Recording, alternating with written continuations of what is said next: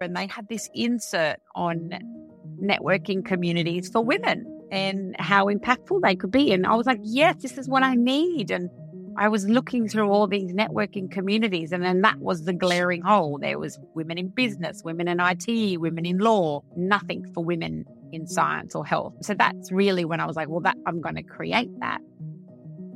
But yeah, thinking about what would that look like and how do you create it? Well, that took a good year from when I sat on that plane and then when the Franklin Women website was launched.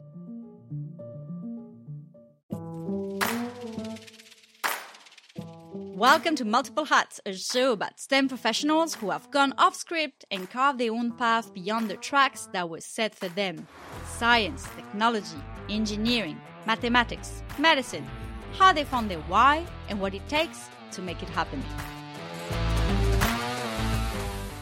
Today on Multiple Hats, I talk to Melina Georgousakis, the founder of the Franklin Women, a social enterprise aiming to break the silos in the health and medical sector, as well as address the terrible brain drain that sees women in STEM leaving the sector within 5 years.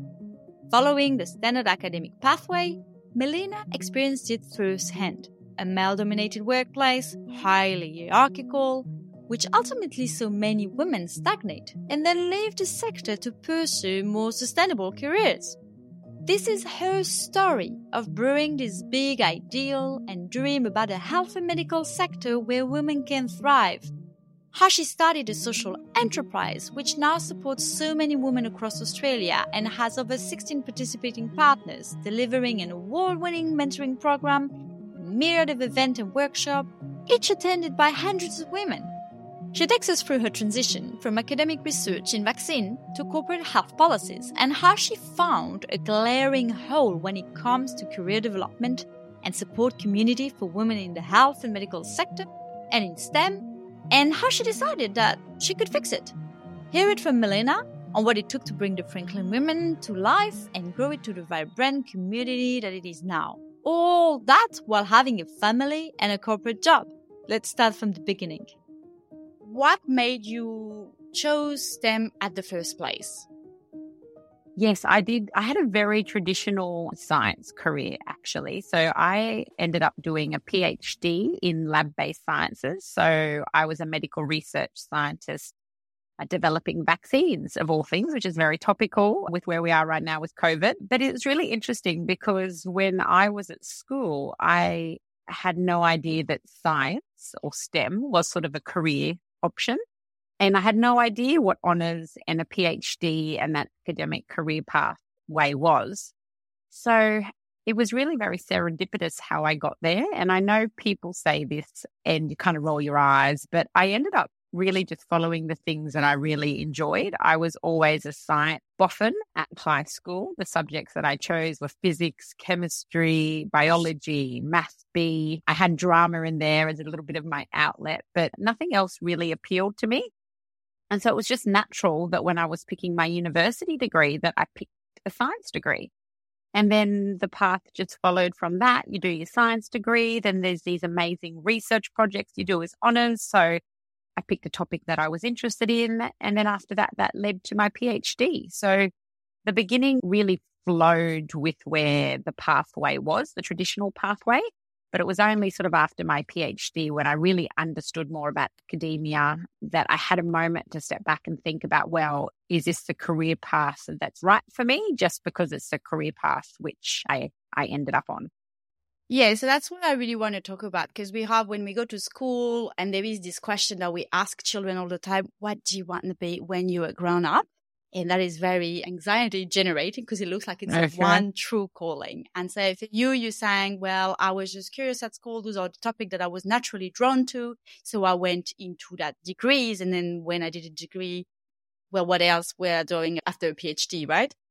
So did you feel like academia was the path of success? How did you, when you graduated, did you see several tracks or you just were like, well, when you have a PhD, you go to academia and that's the track that is laid for me? Yeah. And at the time, you only really got shown that academic career pathway and there weren't really alternative paths made aware to me. It was something that I really had to actively pursue. And it was a really challenging time, I guess, when you have invested 8 years almost of higher education and, government funding into PhD stipends, working with your supervisor, and a lot of people have invested in your training, and sort of the postdoc is the next step. And you really wanted to make all those around you proud and succeed in a system that you were basically trained in. But I always had this little inkling that it wasn't for me. I really wanted to make a difference to health. I wanted to have a positive impact on health outcomes for the community. That was my driver. But how I did that, I guess I wasn't really sure of. And the only way I knew was through academia. So I went through a bit of a stage where I first knew in my heart that it wasn't for me, but I didn't communicate it to anyone else. And then I started sort of having a look at what else was out there. And that's when I had the confidence to start talking to other people to kind of define my own path, I guess. But what did you think was not for you? What was the component of academia for an audience that is not sure about the different path? Yeah, the thing that didn't appeal to me too much at the time was it can be very isolating work. So I was in a laboratory. I had the white lab coat. I was doing experiments all day, and I was really drawn to people and being able to make science more accessible. And I used to do a lot of work going to schools, because the way that I thought of a scientist when I was in high school was sort of that stereotype of sort of Einstein, this crazy looking curly haired geek with pocket protectors. And that's not really inspiring when you're thinking of a career path if you're a young girl. And so I used to spend a lot of time going out to schools and corporate groups and speaking about my research, but not in context of a scientific journal that was very technical and only other scientists would read, but more making it in a way that the general public could understand from two perspectives, so we could inspire future scientists that were more different to the ones who were leading scientific research at the time, but also so people really understood why research was important and the amazing people who were dedicating their lives to doing it. So that was the first thing that realized I was getting more reward being out of the lab than in the lab. But then I wasn't quite clear on the skills that I had, because I was trained in the lab as a scientist. So doing Western blots and all these scientific experiments were really good on paper for a science job, but I didn't really understand what were these transferable skills that could be taken to other jobs where I could have a positive impact on health. So it was these first little insights that made me think, you know what, this isn't where I could see myself forever, but I know I can still make a difference in other ways. Right. So more drawn to people and communicating the science rather than performing it day in, day out. Okay. So then academia, we're looking for something different, and you decided to go to corporate at that point. No, I did a little transition in the middle, actually. For about 7 years, when I first realized I wanted to leave the lab, I wasn't ready to completely leave academia. So I did my PhD at the Queensland Institute of Medical Research up in Queensland, Australia. And I found this amazing research institute in Sydney. And it was based on a hospital campus, so very interface with clinical care. But what they also did is a lot of policy advice. This organization was the National Centre for Immunisation Research and Surveillance. And basically, they were doing policy advice around how we use vaccines in Australia. And it was amazing, because for me, I thought, well, I have all this technical expertise on vaccine design and development, so I understand the vaccine products and the science behind it. I understand how to look at literature or evidence around vaccines. And I love communicating. I love talking. I love writing.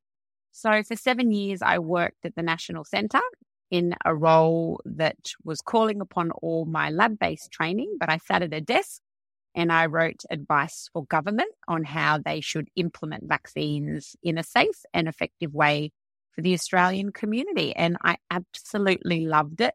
I learnt so much, and it was the first time that my eyes got open to all of the career paths that are required to get good science to positive health outcomes for the community. And in my head at the time when I was in the lab, I thought there's only lab, there's only research, and then it helps people.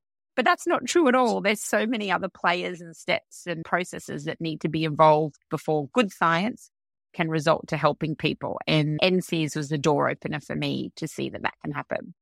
Yeah, that's amazing to see what we can discover when we decide to actually move and get momentum. So that opened you the role to vaccine policies. So, and was that what you expected when you went to that different role coming from academia?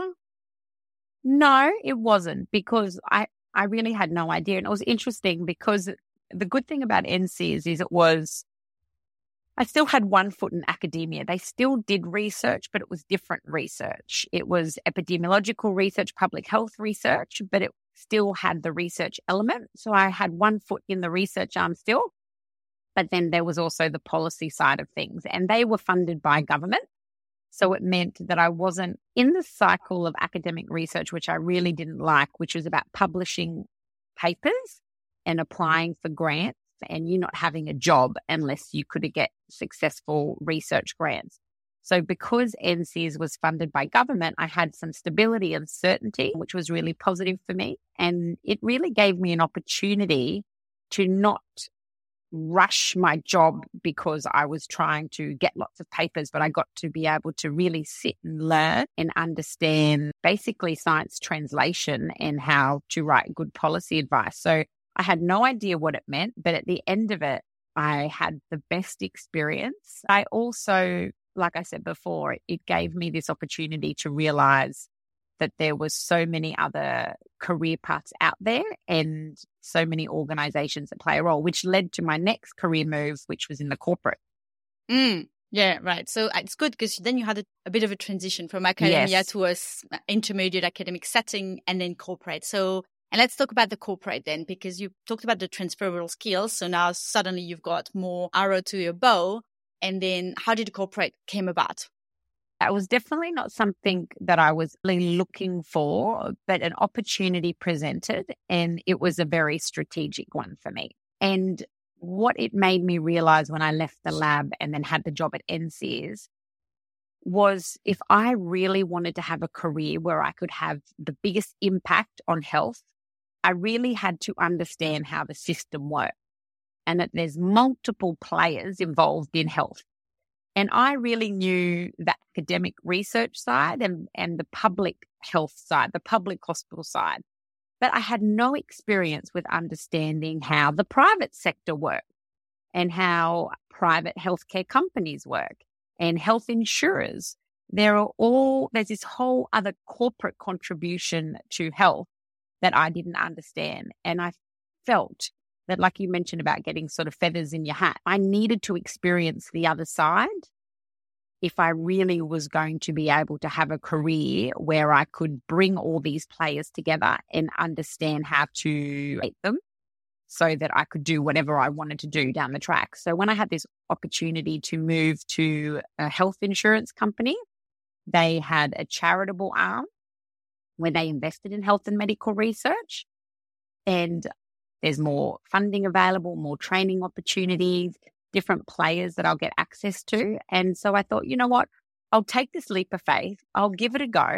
I was really worried what people would think, that I'd gone to the dark side and all of the, negative stereotypes that are still out there about working for corporate when you want to do something like health. But after moving to this role, I stayed there for about 4 or 5 years. It did change my perspective. I did learn a lot. And now I understand how they contribute so that I can bring all the parties together, which I try and do through Franklin Women. What made you think about the Franklin Women? Franklin Women was launched when I was still at NCS, actually very early on in that policy job. There was a few things that happened at that point, which really sparked Franklin Women and when I decided to launch it. So what was these problems that you observed that you thought really had to be addressed? Well, because my role at NCS was, like I mentioned, the first time that I was out of a very traditional academic environment.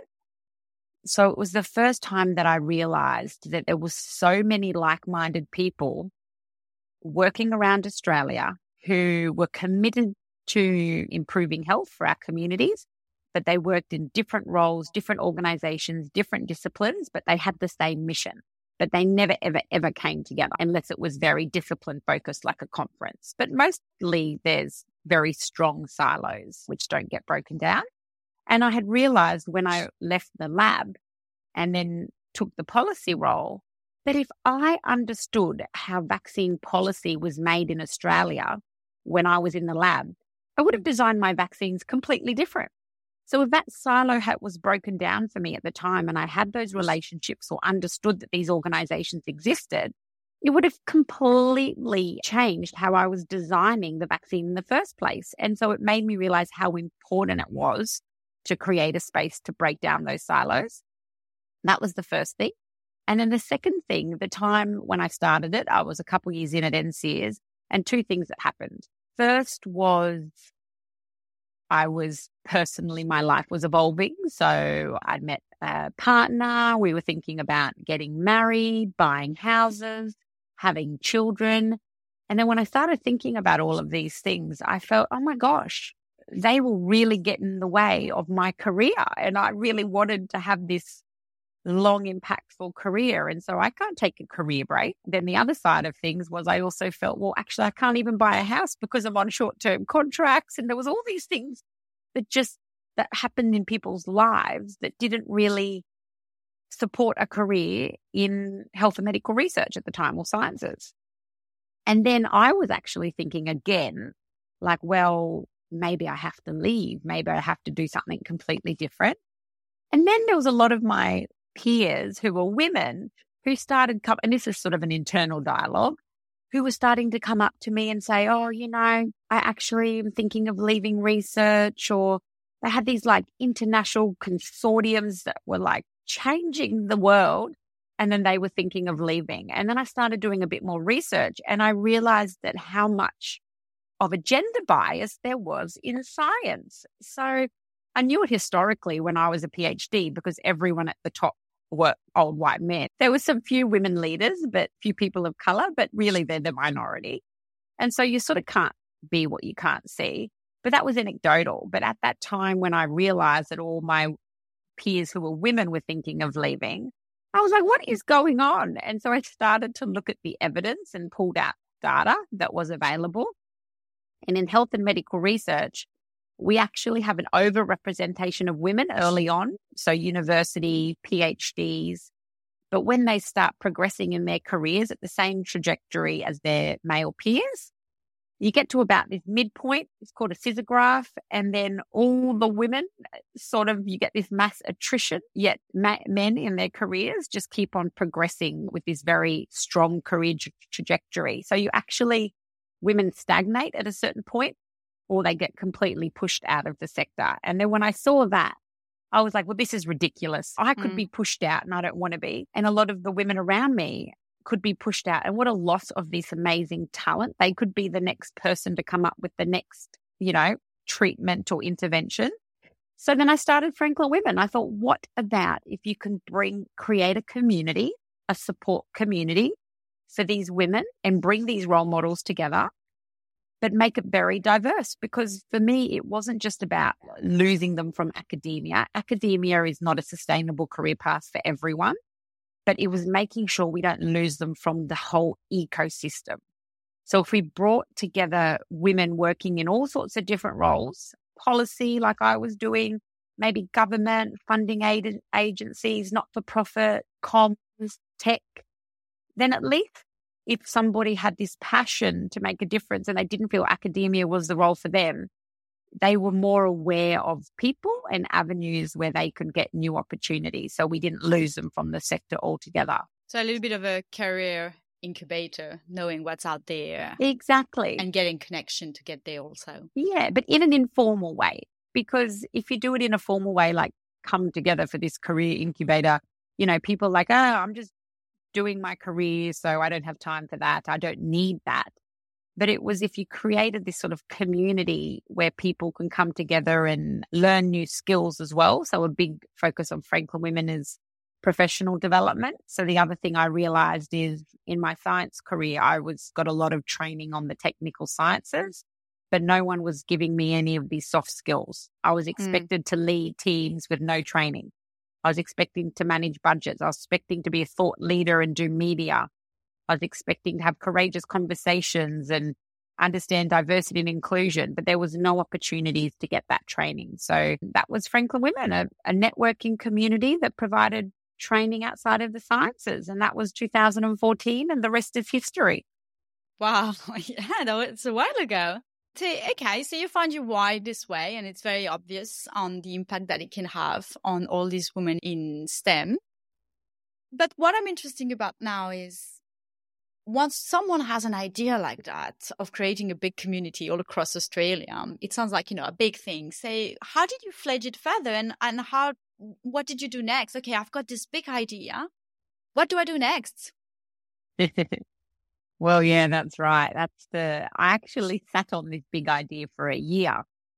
So I had the idea, like I realized there was a problem, but the possible solution of this networking community came about from reading a book. So I was on a plane and I read 2 books. One was like a self-help book. It was called Do Cool Shit. And I bought it at the airport bookshop. And I also bought a Mary Claire magazine because I love Mary Claire. And they had this insert on networking communities for women and how impactful they could be. And I was like, yes, this is what I need. And I was looking through all these networking communities, and then that was the glaring hole. There was women in business, women in IT, women in law, nothing for women in science or health. So that's really when I was like, well, I'm going to create that. But yeah, thinking about what would that look like and how do you create it? Well, that took a good year from when I sat on that plane, and then when the Franklin Women website was launched. But the first thing for me was just testing it with people. I'd talk to my friends. I'd be at NCS. Would you join this? And then I started drawing pictures and thinking about what I wanted and building a website, which I had no experience in whatsoever. But it got to the other big thing that took me forever was trying to find a name, because the name was really important to me. I wanted it to have a really strong meaning, but I didn't want it to be an acronym. I really wanted Franklin Women to not be an academic organization. So I didn't want it to have like Women in Science and Health in New South Wales or an acronym. I wanted it to be fresh. I wanted it to be strong, and I wanted it to have a meaning. So it was really important to me. So I spent a lot of time trying to think of the name, and it ended up named after Rosalind Franklin, who was an X-ray crystallographer back in the UK, actually, who discovered that the structure of DNA is a double helix. But, there's a really big story behind that around her research getting stolen and her not getting the credibility for her work. Very topical. Yes, exactly. So I love that it had a meaning, and everything was in place about a year later, but I just didn't launch it because I was really nervous about it failing, basically. Not failing, but I was just like, what if I launch this organization and no one joins? So it's a membership organization. And I think that's an important thing to maybe mention from the beginning. Because I was so burnt from academia, I did not want this. I wanted the organization to be self-sustaining. I wanted it to raise revenue or bring in income to fund us to deliver our services. And that was for 2 reasons, because had my career. So Franklin Women had to sustain on the side. It didn't need to fund me because I had a job, but to the website hosting and organizing events and all of the bits and pieces that go with it needed funding. And I didn't want to be applying for grants. I wanted it to be a self-sustaining organization. And I also set it up as a business. So it wasn't a not-for-profit. And that was another really strong statement that I wanted to make, because once I started understanding more about our sector, there was this real distaste about money and making money in health. And, for a lot of the outcomes that we want to happen, there needs to be sustainability and commercialization of them. And so I wanted to demonstrate that you can make money, but with a social purpose. So the money that we raised for Franklin Women, it wasn't a not-for-profit. We're not a charity. I don't want people having to donate to us. We are a social enterprise. We have services to raise money, and those money are not to go into this amazing boat or whatever else or shareholders. The money goes back into our mission, and that's to invest in women.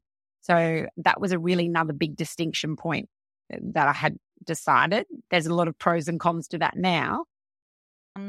I'm really saying that's right. Women business does not have to be your charity. And we heard that a lot. This stereotypical narrative around women that is not a sustainable business or that there's no money to be made. And that's true across different industries. And striking example that I can think of include the movie industry. 10 years ago, it was implied that female-led movie could not make revenue. And yet the Hunger Games, those movies made over 3 billion worldwide, and each movie more than the rest in James Bond's. So there is revenue to be made there. And another telling example is the fashion industry. Sarah Lafleur founded Lafleur, a very successful company making garment for professional women. Very simple professional garment for professional women. And when she was raising money, investors told her that this was not a good market for investment. So you're thinking 50% of the population engaging in paid work isn't a good market for investments. Then what market is then? So there is this thing about anything that is about women is not profitable or it should be non-for-profit. So I really like that you actually made that conscious choice. But I also hear that has implication in the functioning of the company. Do you want to touch on that? Yes. And it's something that probably didn't become apparent until later years because, like I said, I didn't need an income for me for Franklin Women. And I also had no idea how successful, if the need was there. So it just needed to be able to cover its costs and deliver what we wanted to deliver for the women in our sector. And that was fine. Like for the first sort of 5 years, it was something that I did on the side of my own career. When I transitioned to Bupa, I was still doing it on the side, the health insurer. I had my 2 kids in between there as well. I had a little girl, Zoe, and a little son, Atlas. And so it was something that I did to keep me, mentally engaged during my 2 mat leaves. And then that was fine. But then it started growing, and which is really positive because you want to know that you're meeting a need. But it was growing to the point that it was beyond something I could do on the side. And it was a really big point, a turning point for me because I started to realize, well, Franklin Women's growing to this really impactful organization, which is great. But I'm currently doing it when my kids are napping or in my lunch break or at the evenings when I got to bed. And it was a really thriving social enterprise being done ad hoc. And I felt like I wasn't giving it its full potential of what it could achieve. And I was basically drowning and then I had my day job and I was drowning at that. And then I had kids and I was drowning at that. So something had to change. Yeah. So let's go back to that. So you've got a full-time job? Yeah. Part-time.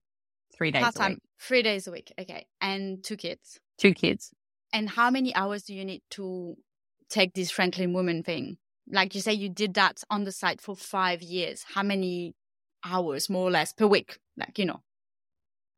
Oh my gosh, any spare time that I had, which is why it was just getting all consuming. Like I'd get up before work and before the kids are up and work on it. Then I'd have my lunch break and I'd work on it. And then, the 2 days that I had the kids on the Thursday and Friday, I'd put them to sleep and I'd work on it. And it was got to the point that I was every minute that I had spare, I was wanting to do Franklin Women, but it wasn't efficient and it was stressful and I couldn't serve everyone that I wanted to because I was not replying to emails and I felt like I was letting people down and the mission down and no one felt that, but I could see that happening. So that's when I realized. 1 woman show? 1 woman. Well, no, at about maybe a couple of years before I went full time. We had raised enough revenue through our services, and I still had a paid job at that time, that we were able to bring on our amazing accounts and admin officer. So she worked casually for us in a paid capacity, fully funded by Franklin Women. And then we also brought on an events and initiatives lead to do a lot of the day-to-day stuff so I could do the higher level stuff in a volunteer capacity. So we were able to grow it and I'm very proud of that. And it wouldn't have continued if I couldn't, because I couldn't have done everything. Okay, so at this point, 5 years in, you grew to more than just a side hustle, much more than that. You've got 1 admin officer and yourself, so 2 people, and it is sustainable as it has its own revenue. It is. It had its own revenue, and we also had an events and initiatives lead. So there was 3 of us. and it was sustainable enough which you could pay out 2 casual team members, pay for operation costs, and deliver what we were doing while I had my day job. Right. And so you didn't need to add any of your own funds. You know how sometimes startup had to raise money with friends and family. It wasn't like this. No, I wanted it to be funded on its own from the beginning. Like, fair enough, I paid for the website at the beginning and small little things like that. But from when it launched, it has funded its activities itself. Okay, so for our audience who is looking to create their own things, you don't have to start big. You can have a couple of $1,000, just to launch websites and stuff like this. Yeah. And then you had this business model in mind that would be self-sustainable, and that is through doing the event and the membership. Is that your business model? Yes, and also organizations as well. So partnerships basically are a big part of how we raise revenue. So we have our membership base, which is our individual members. We deliver events and initiatives which are a fee for service. So our mentoring program is another example of something we deliver, which comes at a cost, not a large cost, but there's a cost. And then we have a lot of ecosystem partners. So we have organizations who employ women in our sector who become a partner with Franklin Women, and we do a lot to support them to basically, it's like a collective alliance, because there's no point upskilling and empowering and mentoring women in our sector and then sending them back to organizations where they don't have a culture that basically wants them to get to the top or fully participate. So the organizations are a big component of what we do as well. Right. So I see a quite complete business model there. How did you come up with that? Like, did you have some help? Did you have your own skills in business? No skills in business whatsoever. So scientist, true and true. And I didn't do any further training, which maybe I should have in hindsight. But I did a lot of research. I guess that's what I'm trained to do. So I went and looked at all the models out there of similar organizations, maybe organizations that weren't for women, but that were doing other innovative things. And it also evolved. Like, we only did individual memberships and events. Then we added our initiatives like workshops and training. And then we added our partner organizations. And now we're going through another stage of iteration as well. So it did evolve, but always by watch. I joined other membership communities for women in business and IT. I saw what I liked. I saw what I didn't like. I subscribed to so many diversity and inclusion newsletters, like always making sure I was looking what other sectors were doing and what would work for ours, what wouldn't, and then what could if I tweaked it appropriately. Yeah. So research and learning from other, and then making your own patchwork, really. Yeah. So good. So with 5 years, we have a sustainable business model. We're growing, but we can't do it on our own, on 3 people. Then, okay, what's the next stage? The next stage was myself leaving my paid job. So that happened sort of halfway through COVID in Australia. So I did that about a year and a half ago now. When I realized that I couldn't keep all the balls in the air, there was an opportunity for me to choose what was going to go. Obviously, my kids and my family were number one priority for me. And I had a paid job, which we obviously need an income.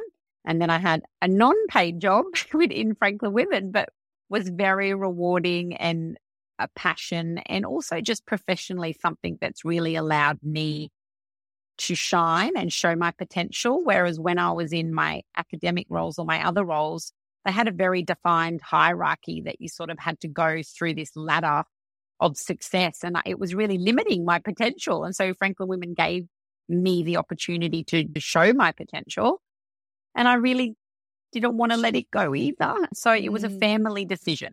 Basically, I spoke to my partner and we had made a decision together that the only way for me to see if Franklin Women has the potential to grow and be sustainable beyond where it was for me to set some time to go all in on the organization, acknowledging that it would be without an income. And we agreed that we could do this for a year. It's a year and a half now because I had 6 months that disappeared because I was with my children during lockdown. So the end of this year was sort of this period that we said, okay, we'll just pretend it's like another mat leave. We made a deal about how we would divide and conquer with our home life because my husband then had a lot of responsibility for income. And I left my paid job. And yeah, so this has been the last 12 months, which has really just been focused on, at first, a bit of recovery for me. And then the next stage was basically growth and sustainability and getting some seed funding to transition up into a more sustainable model. Right. So that step is the most daunting. And I'm thinking from a point of view of the audience, when you're thinking about growing your own business and leaving your income, I think that's the most daunting, especially as you describe with a house and 2 kids, because obviously you're not as free to go and do whatever you like. So I guess what you just said is quite important. You have a deadline for it to work. Is the deadline helpful or daunting? Helpful. I needed it was helpful because I could bring others along the journey. Otherwise, it's nebulous. And I love what I do. And I treat it like a job. Like, I work at Franklin Women like I'm being paid. So it's, intensive. But I would just keep doing it forever like this until...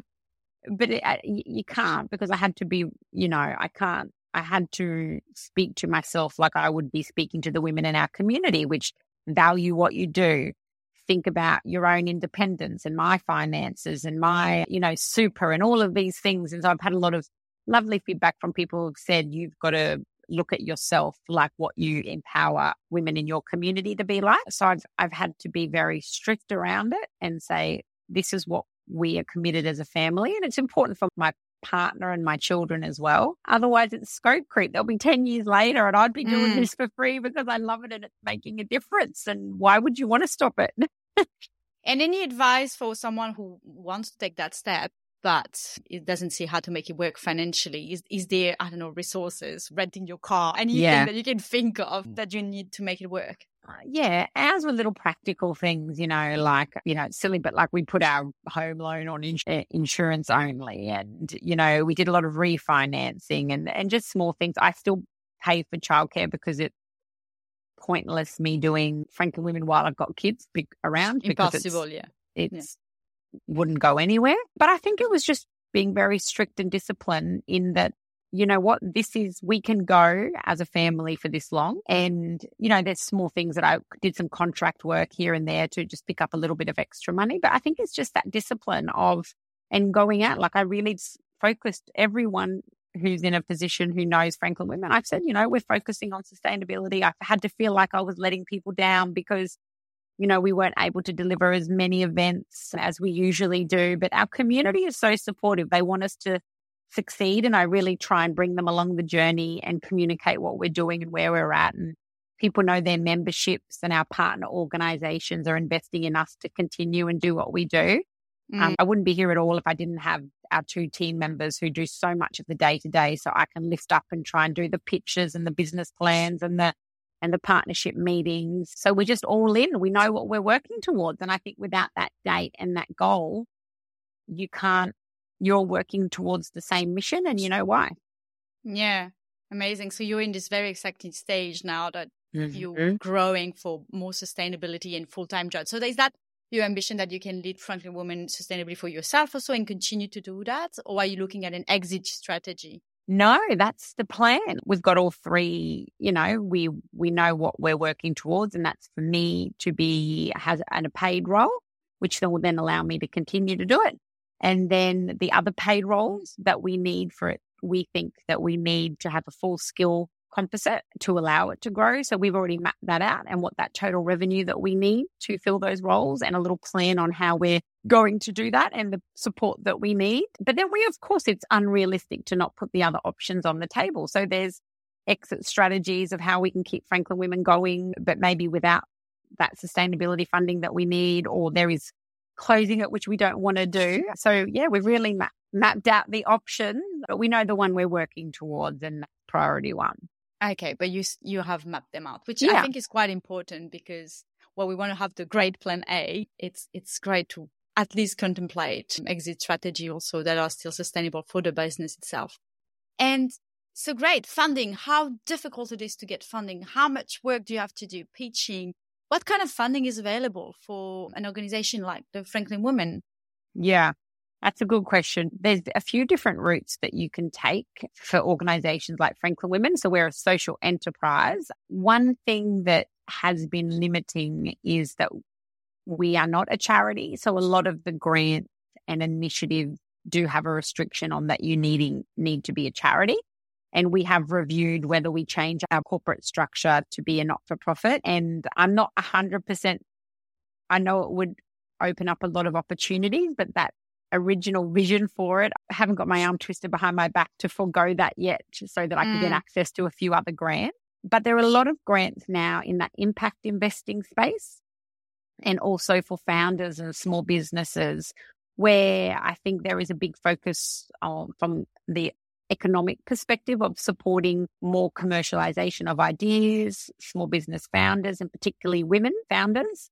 So I've applied for a number of government grants, which are for boosting female founders. There's a lot of STEM grants now that are really focused on gender equity as well. So just really finding the right ones for our organization has been our focus rather than basically rapid firing and applying for everything, just making sure that we really fit the brief, but also really understanding who other organizations or the funders who we're benefiting. So obviously we do a lot and being strategically pitching to those. So we've done a number of pitches to government because obviously the sector that we are supporting is basically the health and medical research workforce in New South Wales and beyond. And so also keeping them all in jobs and having higher innovation and not losing top talent is essential, as we've seen for COVID, for both health and economic prosperity. So it was really thinking who benefits from what we do and having conversations with them. And that's led to some excellent outcomes. We've got some funding to help us develop a business plan because we didn't have the capacity to do that while we're delivering everything. And that will be a really important document to help us then go to that next stage. But also a number of philanthropic funders as well, and really looking at those who are aligned with disadvantage, social impact and medical research. So really spending our time to speak to the right people, and have had a lot of positive outcomes come from that as well. So it's been a learning curve. You know, we don't have $1 million in the bank just yet, but we're working towards it. Yeah. And so you design your pitch and it's a long process, I imagine. It is. But I think in hindsight too, every conversation, every pitch, they don't always lead to something tomorrow. But if I look back at where we've come now in the last year, we now have a fully prepared business plan for our sustainability in 2 years' time. We have had wraparound support for a social impact measurement framework, which we wouldn't have had. We've expanded to the ACT through seed funding to allow us to do that. We've got a potential site at a bioaccelerator where we can house Franklin women. So while I've been on the journey, it's been very stressful. And yes, no, nothing led to an immediate, injection of funds. But if I look back to see where we are in such a different position than where I was 12 months ago. And that's through building relationships and having conversations, which have all led to something which collectively have got us where we want to go. And look, I think it's really important what you just said about looking back, because sometimes it's frustrating to see slow progress or what we perceive as slow progress. But then looking back, it's a big achievement. Well, that sounds super exciting. I hope it all works and that the Franklin will continue to deliver all these workshop and mentoring programs who I also benefit from. And I know many other women benefit from. So that's really exciting to hear. Thinking of the mindset of, success and failure. And when you started, you said, I started small from a website and then you just kept growing and growing. But did you ever think at some point, I want to give up? It's too hard? Yes, many times. Every 2 years, probably. No, definitely. Not that I'm a perfectionist, but I worry. I really want to make a difference. And so there's 2 reasons why I felt like it's all too hard. One is just personal circumstances, like feeling very stressed and overwhelmed and feeling the weight of the success of this organization, and just hearing from people about how it's impacted their lives keeps me going.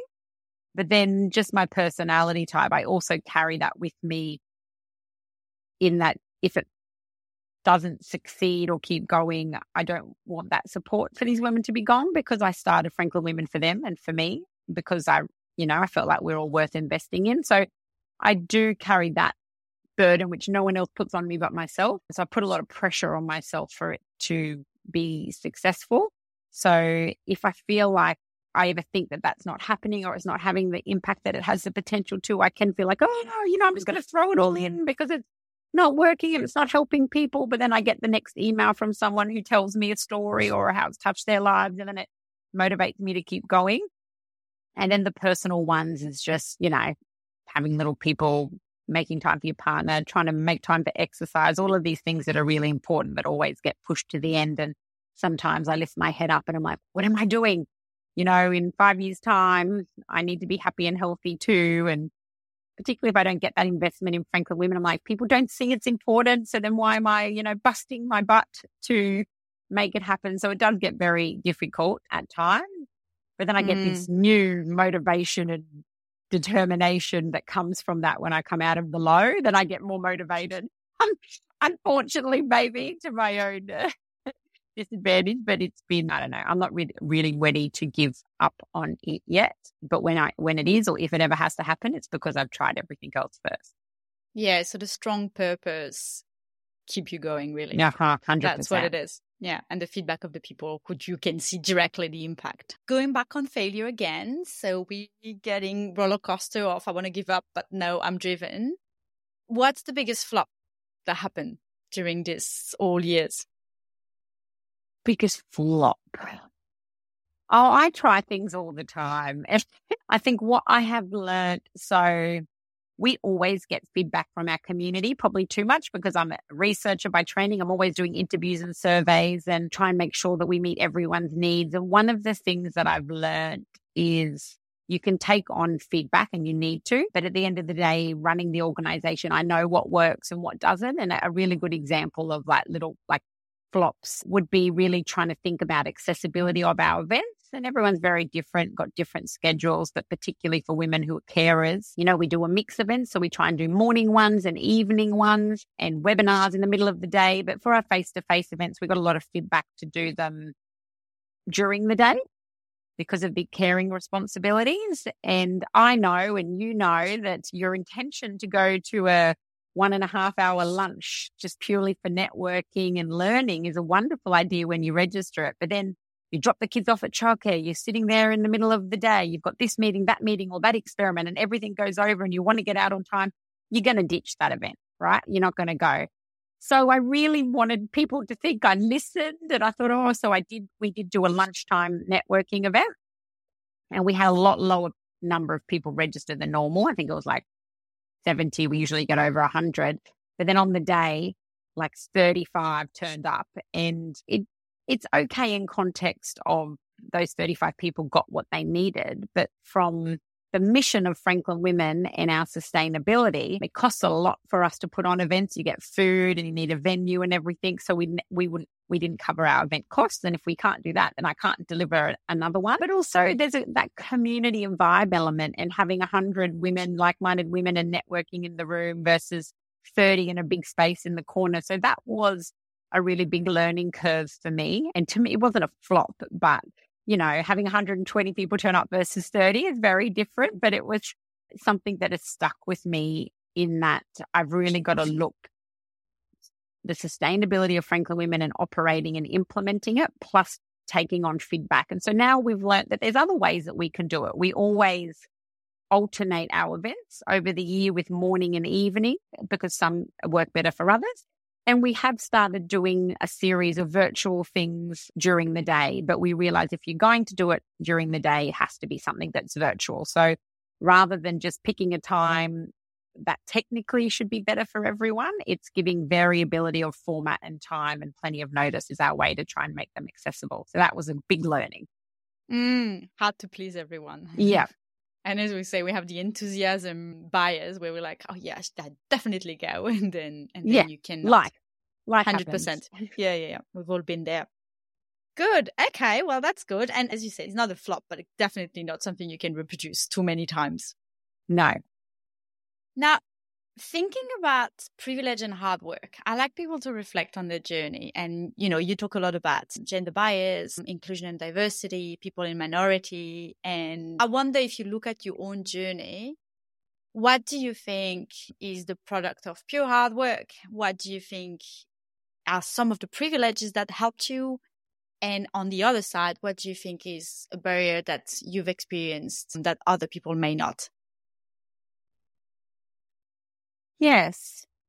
Barrier has been obviously, unfortunately, gender, but something that I was not aware of early on, but I've got a number of examples of unconscious bias and how it influenced my career early on. The opportunities that were given me compared to a male peer, they got to review abstracts, I got to organize the catering, little things like that, which they're subliminal and on their own sort of not terrible, but collectively they all add up. So that unconscious sort of bias was definitely one, but I've only recently been aware of it.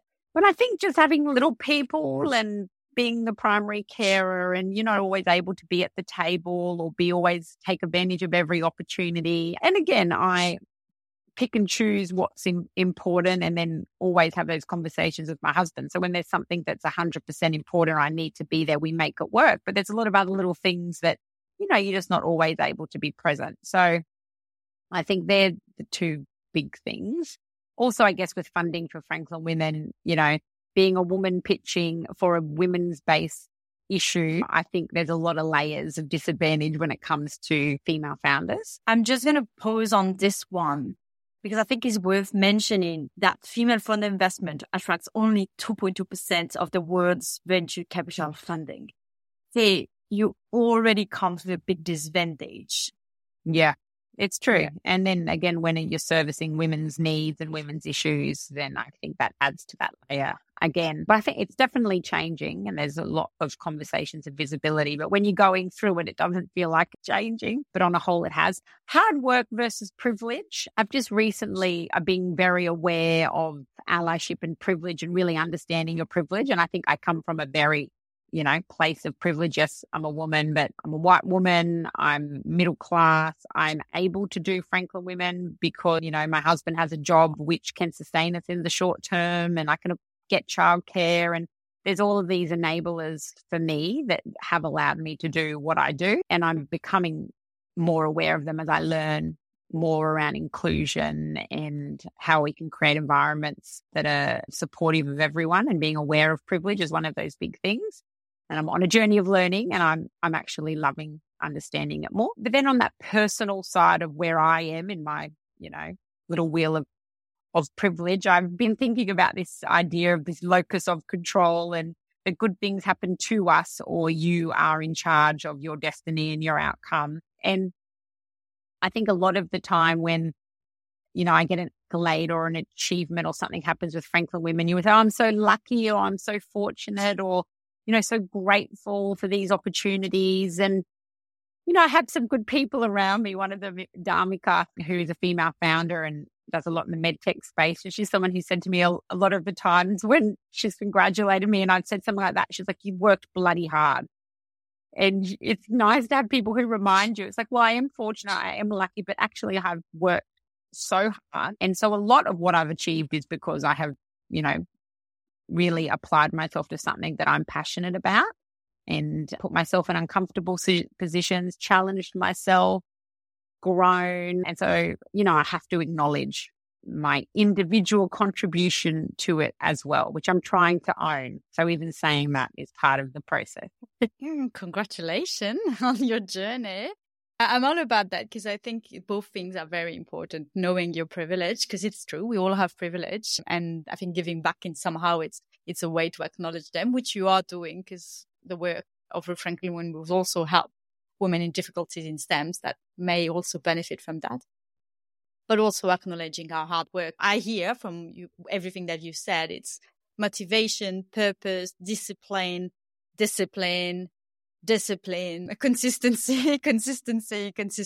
So it's on a long time, right? So we can all do a little sprint of discipline and consistency, but then beyond that, the one who succeed are the ones who can maintain that on a long, long time. Yeah, but then also thinking that you can do it and nothing in your life has to change either. Like, I guess there's sacrifices, and there's no founder who started something who didn't have to sacrifice something along the way. And it's just when your own personal thresholds of when that sacrifice is no longer worth the return, and then that changes.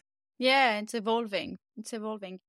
Just that all the hard work aside, like I think just being guided by what you said, something that brings you joy and something that you're really passionate about and feel like that uses your skill. It's a fluffy thing for people to say, follow your purpose, follow what you love. And when people said that to me, I was like, oh, yeah, right. But then that looking back thing, it's like, well, when you are, I was really true to my values, and both professionally and personally is really guided me to where I am today. So it does make sense, even though it sounds very at the time. Yeah, it doesn't ring true until you actually live it and it falls together. I think this is when finally you're like, yeah, start with why. People are right, actually. So, do you want to leave me with a book and a song?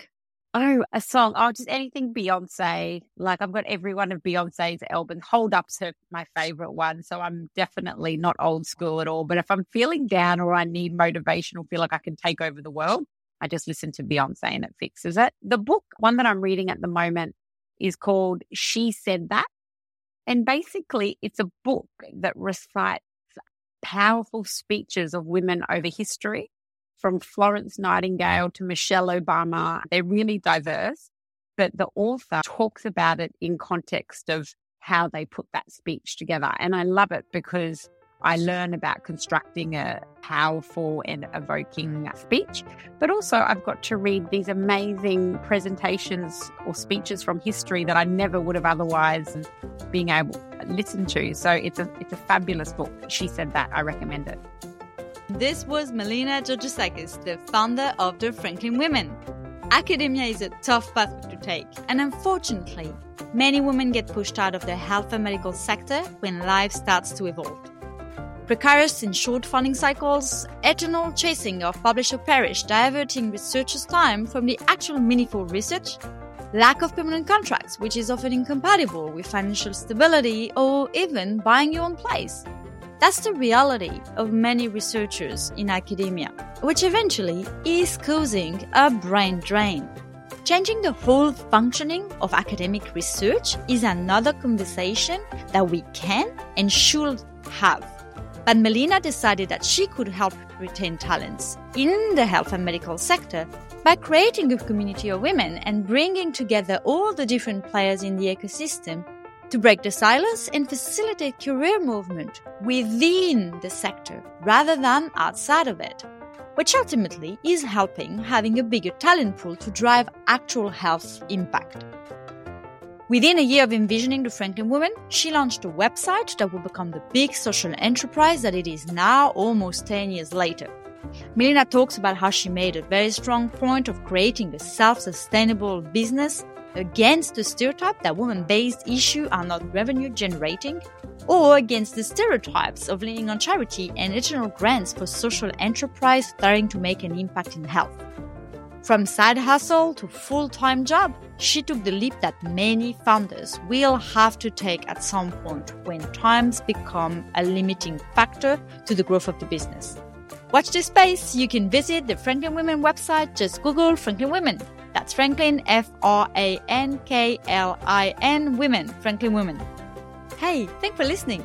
If you like the show, share it. Tune in for monthly episodes. You can follow Multiple Hats, visit my website. That's angeliquegreco.com.au, or follow me on LinkedIn or Twitter. Just search for Angelique Greco. I'd love to hear from you. If you want to tell me about your story, leave me a message.